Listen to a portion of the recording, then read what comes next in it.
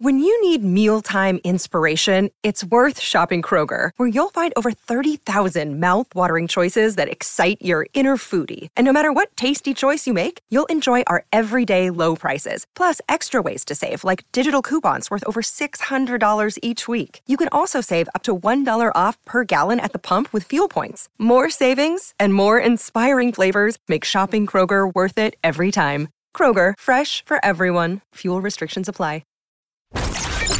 When you need to know what's happening, it's time to get in the huddle with Carl Dukes and Jason La Canfora. Back for another edition of In the Huddle, guys. The playoffs are here. Carl Dukes put them up, along with my man Jason La Canfora. Brian Baldinger will be here as well. Later in the week, we'll take a look at what's coming up in the divisional round. But Jason, man, we got a lot to chop up, brother. I mean, this was a crazy weekend. It was one of those weekends where you watch stuff play out, like, for example, the Giants-Vikings game. And I told you guys, they were paper champions. But we'll get to that. I want to start with the 49ers, just putting it on the Seahawks, because, you know, we've been talking about this role the 49ers have been on and this winning streak and how good they are. And everybody's talking about, can they win the Super Bowl with Brock Purdy? That is now a realistic question for this 49er team. They'll take on the Cowboys next weekend. Mm-hmm. Can they win the Super Bowl with Brock Purdy? Well, we just might find out. It wouldn't, shock me if they represent the NFC. And once you're in, then, obviously anything's possible. He looked like novice quarterbacks in their first playoff game tend to look. Like, he looked like that for about a series and a half. And then he completed a couple of passes. The screen game got going, and then it just rolled, right? He clearly is very comfortable in that offense. He clearly is very comfortable in his own skin. That team clearly rallies behind him. And, does Kyle Shanahan force him to carry the heaviest load in the league? No, duh. If you can scheme it up, right? If you can put guys in positions to succeed, if you have a stud left tackle, if you have a stud running back, a stud tight end, a stud whatever Debo is, whatever you want to call him, offensive weapon, do it all guy. You have other dudes who can win for you on the outside. Yeah, but look, we've seen that offense this year. We've seen that offense in the past, and it hasn't always looked like this. Even with a healthy Jimmy G, it hasn't always cooked like this. So I think we need to give this young man his flowers and his due. I think it's not like it's too big for him or he's going to start freaking out because there's a star on the helmets of the teams on the other sideline. I don't think that's going to faze him that they're facing Jerry Jones and the Cowboys. And he'll probably play pretty well. And I think they'll win that game, might even win that game handily. And I don't know, Carl. I think that's just going to improve his confidence. I don't know that he's going to get nervous or shakier as we go through this thing. I think we may have seen in the first quarter whatever nerves or jitters he's going to have until we would get to a Super Bowl, which obviously is that's a very different stage. The quarterback situation, Jason, now with the 49ers, you're not bringing back Garoppolo, right? You got Trey Lance. Trey Lance under contract, and they can't franchise him. The way this deal was worked out, they can't franchise tag Garoppolo, so they'll move on. You've got Trey Lance under contract, but I don't know anything about Trey Lance. I don't know if Trey Lance can do what I'm watching Brock Purdy do. So if I'm the 49ers and I'm Kyle Shanahan, win or lose, no matter this Sunday, whether they move on to the Super Bowl, Brock Purdy's my quarterback, right? He would be for me. I would spend this offseason giving this. We're seeing Brock Purdy here, and the offseason was all about Trey Lance to the point where they didn't even want Garoppolo in the building to steal a single rep from him. So if you think they were repping Brock Purdy up, you're out of your mind. So if you were to give Purdy, afford him all of those privileges, right? Afford him that possibility of having, March, April, May, June, all about me. It stands to reason that his development only increases. And look, I'm not thoroughly convinced that Garoppolo has a soft market. He comes back to them and they trade Trey Lance. You know, I don't know if they want the dynamic to be two young guys who really do need every rep they can get.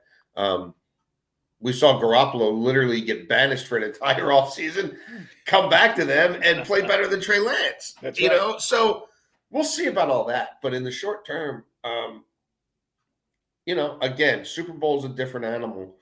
But I think Brock Purdy's, you know, he'll make a mistake. He'll throw a pick. Like, there'll be some bumps. But I don't think the fact that now it's the division round is going to make him shiver.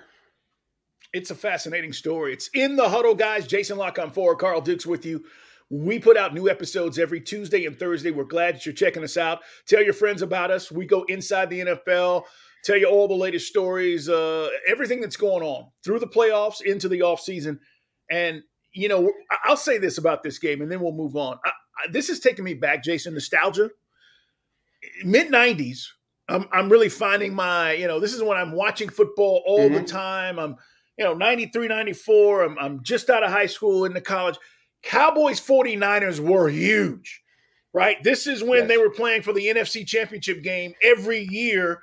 And you had Emmett and Troy and Aikman, and you had, you know, Steve Young, and both teams were loaded with talent. And the anticipation of those games, this is not for, obviously, the NFC Championship. But just from a nostalgia standpoint, it's kind of cool to see both of these teams, for me, back in the playoffs. And you know, from that standpoint, because you either loved the Cowboys or you hated them. And you were a big 40. The 49ers have a huge following, you know, obviously around the country as well, with Joe Montana and all the things they were able to do in the 80s and then get into the 90s. It's just kind of cool to see these two teams playing again. Yeah, it is. I mean, that was certainly of that era, of that decade, really. I think if you talked about the best rivalries outside of divisional rivalries, that would be there. You know, I mean, you would have said, you know, in the 70s, you could have said, you know, Raiders, Steelers. You could have said even Cowboys, Steelers a little bit. But yeah, I mean, look, remember when Charles Haley flipped teams? the whole division of power flipped, right? Like, yeah, there were some interesting dynamics there. Fun stuff, man. Let's talk about Jaguars and the Chargers. This was the most disappointing loss all season long. Brandon Staley, you know, again, I don't know how he keeps his job. This is unbelievable to blow a 27-point lead. And the way that it went down in the second half, I mean, you know, they didn't milk the clock. There were so many just clock management issues that I thought went wrong for the not the Jags, but the Chargers. And give credit where credit's due. Trevor Lawrence throws 4 picks in the first half. Yeah. Comes out and throws 4 touchdowns in the second half. This was unbelievable, Jason. Yeah, it was, you know, and it took 2 to tango. As great as Lawrence was, it took the Chargers capitulating to give him the time and space needed to pull that off. You know, there's just so much here. I mean, not having Mike Williams available for that game, you know what I mean? Like, they were one big play, probably one more first down, 30, 40-yard play to flip field position away from winning that game. And the best guy to do that for them didn't make the trip because you got him hurt in a game that didn't matter the week before. I think it was, again, there was a lot of comeuppance there. We've talked about it forever. They treat that quarterback like he's Skylar Thompson. Actually, Mike McDaniel let Skylar Thompson play more than the Chargers let Justin Herbert play, which is kind of shocking, but true. I mean, you go look at the pass chart of the attempts for Herbert. You know, the graphical one. They're all within 10 yards of the line of scrimmage. I mean, it's the same old garbage. They should have never brought that offensive coordinator back into this season. It is again, there's a certain sort of slap in the face element there that, like, everything that you thought you knew better, man, you didn't. And whatever was going on with Bosa, and Bosa was losing his cool. Bosa had bad penalties. But, bro, you're trying to close a game out where they're steamrolling you in the second half. And this guy just with one flick of the wrist, with one burst, can do what his brother did in that other game. Yep. And he's on the sidelines? Makes no sense. Makes no sense. So should he be terminated? Absolutely. Will the Spanos family spend the money that it takes to do it, put in the fight that it would take to go and conduct a coaching search, and be willing, we talked about this in the past, to break free from the nepotism that's been fairly rampant in that organization, because it's going to take something of a house cleaning to get someone like a Sean Payton. I mean, I'll believe it when I see it. It's what they should do. Yes. I'm not sure it's what they will do. They'll probably just fire a coordinator and a couple of assistant coaches and run it back. But it was so Charger. Like, it was just, I mean, it was just epic Chargering. And look, as a kid, when the Colts left town here in Baltimore, I already started following the Chargers before they left, because, like, just try to find a highlight reel of, like, the 81, 82 Baltimore Colts. It was rough. And at the same time, you had Air Coryell. You had this amazing sort of offensive renaissance thing that was happening in San Diego. And I really was captured by that. So, like, I feel for Chargers fans. Like, I lived through, my share of Chargering. And to have just that, I really think that quarterback is special. I mean, I do too. I think he's really special. And they have weapons on the outside. They, even, Everett's fine for them at tight end. Like, there's so much there. And for them to lean away from that and just sort of do this dink and dunk, like, just the pathetic offense. Like, it's holding him back. The coaching is holding him back. And it's rare in this league where you see this, and it's so blatantly obvious that the coaching is holding a very talented player back, because the player, listen, he's not calling the plays, right? Justin's not out there calling all of his plays. So the play calling comes into effect. And then, the game planning all week long. Yeah. I mean, it's practice. pathetic. Well, we just saw it. We saw it the year before with Trevor Lawrence. Now, I'm not saying Joe Lombardi is anything like Urban Meyer in terms of his lack of preparation, his lack of effort, his lack of care, his lack of professionalism. I'm not saying any of that, but just to the schematics and to what impact a coach can have on a quarterback. We saw it with Trevor Lawrence. I mean, that was immediately addition by subtraction. And then you go and get Doug Peterson. All right, now they get that kid's got a chance to cook. He's cooking. The funniest thing for me all weekend, and it was a personal thing. I came home Saturday. I had an event, and it's they're up 27, and I literally walk in and I'm like, what happened? And my wife's like, I don't know. And I said, they're going to come back. There's no way they're not going to score points. And my wife goes, you're crazy. There's nobody coming back from 27 points. And at the end of the game, she's just looking at me like, did we just watch this? It was unreal, Jason. So I thoroughly was entertained, but I do think Brandon Staley deserves to be fired. Period. Point blank. We'll see if the Chargers do it. Let's talk about what you just brought up with Skylar Thompson and the Bills. Closer game than we thought. Bills fighting for their lives here. And listen, I know they were a big favorite point spread wise, but give the Dolphins credit, man. They showed up. They competed.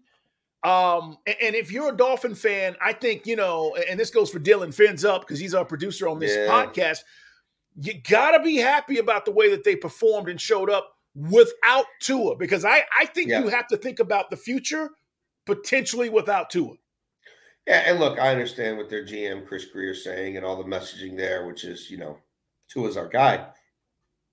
Yeah, I mean, it's what they should be saying. Like, do we know what Tua's career is going to look like at this point? Of course not. And whether it's Skylar Thompson or, I think somebody else has to be like, look, Skylar Thompson, you can keep developing him. You should. But whether it's Teddy Bridgewater or somebody else in that Teddy Bridgewater role, I think there needs to be. It's imperative that there's another veteran in that mix somewhere because of all the unknowns with Tua. But yeah, Carl, they fought their backsides off, and when that thing's 17-0, you're thinking that this might be 41-10, and it was anything but that. And this game this weekend, this Buffalo Cincinnati game, like I haven't loved what I'm seeing from either of those teams lately. Like they're winning, but they're winning in weird ways. They're getting pushed by teams playing guys that really aren't ready to start in this league, but they look like starters against them. There's something a little off with both those teams. With Cincinnati, I get it more because I think it's injury related, and I think a lot of it's due to that offensive line systematically falling apart due to a lack of availability, guys getting hurt. I can't put my finger on it with Buffalo, but all the way around, for them to be able – and here's the thing that I don't think people are really talking about. If Hill and Waddle just do what they normally do early in that game, just catch the damn ball. Oh, my God. You know what I mean? Like, they let that poor Skylar Thompson, they let him down for the first 20 minutes of that game. If those dudes just kept – now, maybe Waddle lost the one in the sun. I don't know. But if those dudes – I'm not even saying they have to be special. If they just perform like starting caliber NFL receivers early in that game, it could have been a shocking upset. And remember, that spread got up to 13.5 before kickoff. So – I don't know. Like, I don't think it's like, the week before. Obviously, they were dealing a lot with DeMar Hamlin. And do I think that threw them off for a while and their schedules and just their mindset? I do. But, like, thank God he's out of the hospital. He almost, he considered going to that game. Like, I don't think that headspace is what's wrong with them right now. There's something else going on. The quarterback is not that those picks were even necessarily on him, but I don't know. Like, it's bogging down in the red zone. The defense really needs Von Miller back. And if they can't get pass rush against Cincinnati, where Cincinnati's really down to 2 starters now, right? It's the center and the left guard. Everything else is a mash unit right now. If the Bills can't wreak havoc in this one, then they just might be in trouble here. I mean, that should be the mismatch in this game. And I know you and Baldy will get much more into that on Thursday. But yeah, I mean, the Bills won, and that's what the playoffs are about. But it did leave me scratching my head. And it did have me thinking, like, that, Miami really kind of won the final 3 quarters of that game. Here's the other thing about the Bills and where they are. Josh is, I'm not going to say regressing, but he's taking chances and doing things that I don't think he needs to do, and he's putting himself in jeopardy, and he's causing himself to turn the ball over. You do that enough, and you do it against the right team, it's going to cost you. They were lucky to get out of there alive on Sunday against the Dolphins. I don't know if you can do that, even with a mashed-up offensive line against Joe Burrow, and give him those additional chances. The Josh Allen thing is concerning only because it's almost like, Jason, he's pressing. Like, we're here. I'm supposed to get us back to the AFC Championship game. I'm supposed to get us back to the Super Bowl or get to the Super Bowl. And I got to do everything I can. Relax, bro. Relax. Like, you don't have to do all of this. That's kind of what's worrying me right now about Buffalo. Well, yeah, and on the other side of the ball, 2 picks. I mean, Leslie Frazier's defense is built like them having a 17-point lead with the zone they play. That should have been lights out, especially against a third-string quarterback who's playing by default. And a Dolphins team where Armstead came into that game not 100%. You know what I mean? There were questions about Miami's offensive line. Their best tailback, Mostert, wasn't up. And they still moved that ball up and down. Now, could you say, well, they were giving them underneath stuff like they were playing soft?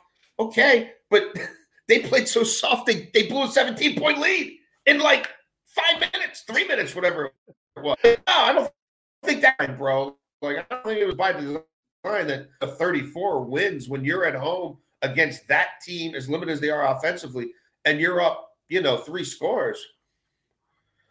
So this game will be very, very interesting to me. I don't have a great feeling about either of these teams. There's obviously the specter of home field advantage. And again, I don't think we can make too much out of the state of the Bengals offensive line right now. But we also saw Burrow get hit 10. He got hit 8 times Sunday night. We saw him get hit, 12 times in Tennessee last year and still win the game. So who knows? It's crazy.